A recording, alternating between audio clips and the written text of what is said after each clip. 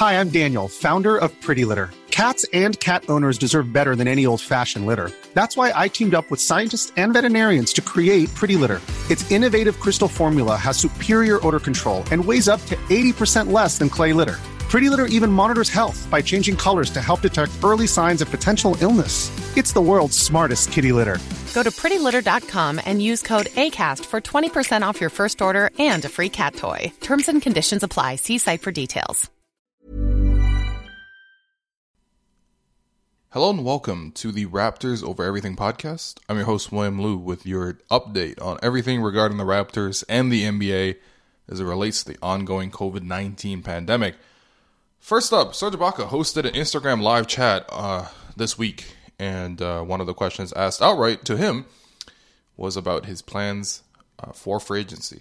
After this season is over, Serge Ibaka is in the last year of a 3-year, $64 million contract that expires when this season, I guess, expires. We don't really know what's going to happen with this year. Serge, when asked this, his immediate response was, quote, "I'm going to stay, bro. This place is beautiful. It's a beautiful city, beautiful people here, and we have one of the best teams. So why leave and go where?" Now, me personally, I used to have a bit of hesitation on this front, especially with Serge, but I think this season and last year really just changed my perspective entirely on Ibaka. I just find it so impressive that he was able to make significant improvements in his 10th and 11th seasons in the league.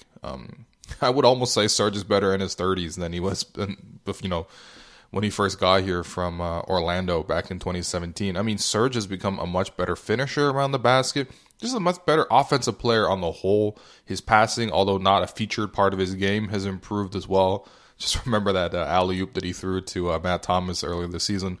But just his efficiency as a scorer in terms of just how reliable he is as a finisher. The mid-range shot obviously is there for him. The three-point shot has really come back for him this year after it sort of became less priority last year. And he's really just adapted to changing his position, and it's really unlocked everything in his game. The last 2 seasons of Serge Ibaka have both been really good. And he has like incredible chemistry with the team too. Like, he really plays well with pretty much everybody on the roster. Even when he goes back into that power forward role that he used to play, him and Mark have good chemistry. Obviously Serge can, play with the bench, but he plays with the starters. I mean, this year, because he's had to make a lot of starts, Marc Gasol has missed 27 games this season. Serge just had to fill in all those starts, and Serge has been great. He has been really, really good. As a starter this year, in 27 starts, he's averaged 18.3 points per game with 9 rebounds a game, shooting 55% from the field and 44% from three. Like, that's amazing. That's actually really good. And he remains very effective defensively as well, especially within the scheme that the Raptors like to play in terms of protecting the basket. And so, I mean, you take that and the fact that, look, there's not a lot of developmental bigs in the Raptors system right now. It's not like Chris Boucher at the age of 27 is going to step in and suddenly have a normal BMI and play the center spot. Dewan Hernandez, basically this whole year is a write-off for him because, he hurt his foot. Hasn't really featured much, even in the G League.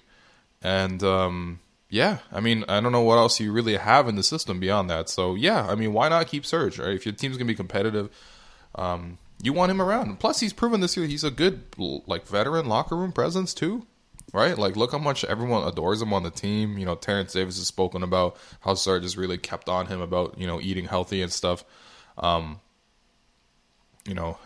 Serge is a good guy, man. He really is a good guy. What else are the Raptors going to do with their money? Look, obviously the financials going to be very difficult in terms of everybody. It's completely in question. It's really, the global economy is in a tough spot. But, I mean, if basketball is going to continue, you got to pay the players, and the Raptors have plenty of cap room to pay the players. And, why not keep Serge? I mean, there's also obviously the question of whether you keep Serge or Mark, or maybe both, and, the issue of price and everything like that. You can figure all that stuff out, but, so on the whole, I would love if Serge stayed around, man. He's been a really, really nice player for the Raptors.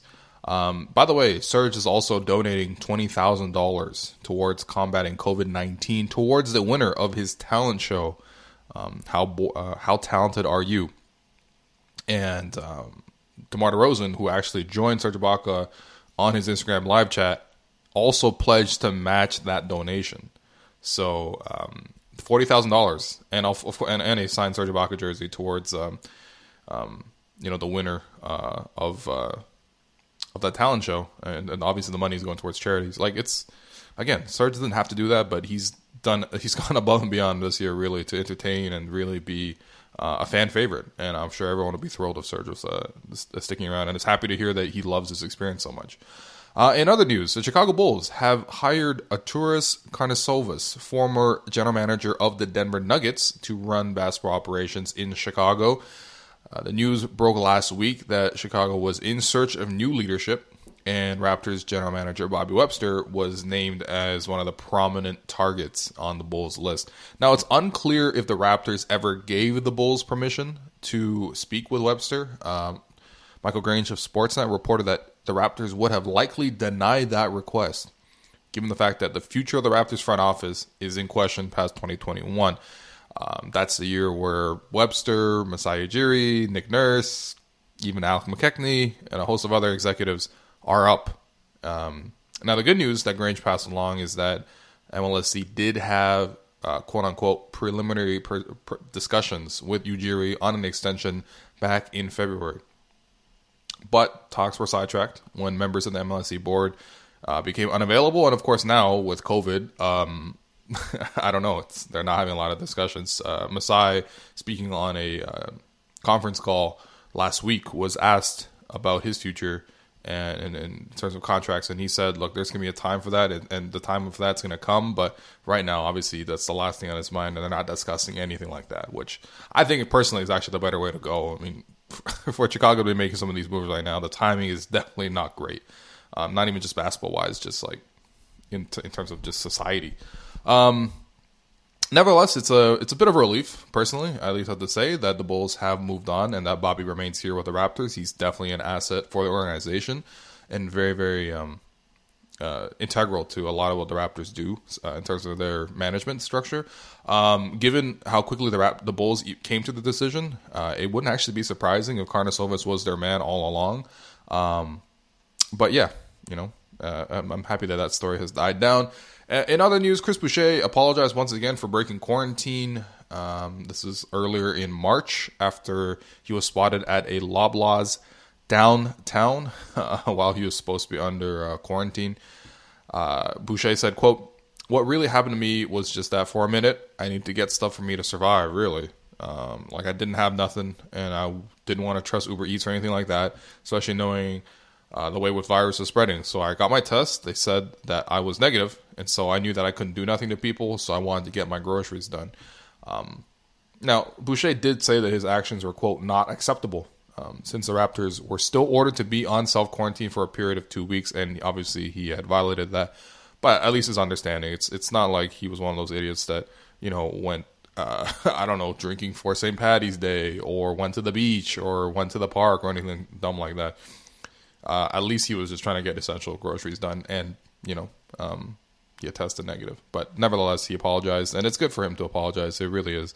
I think especially people in the public sphere obviously have a very, very big impact on society as a whole. I'm not saying, Boucher is the prime minister or anything like that, but still, as a public figure, he should really be representing representing the Raptors well, and of course sending the right message to the rest of society to take this seriously. I think yeah, after a bit of a slow start, I think everyone here especially has really taken through that, and I'm happy about that.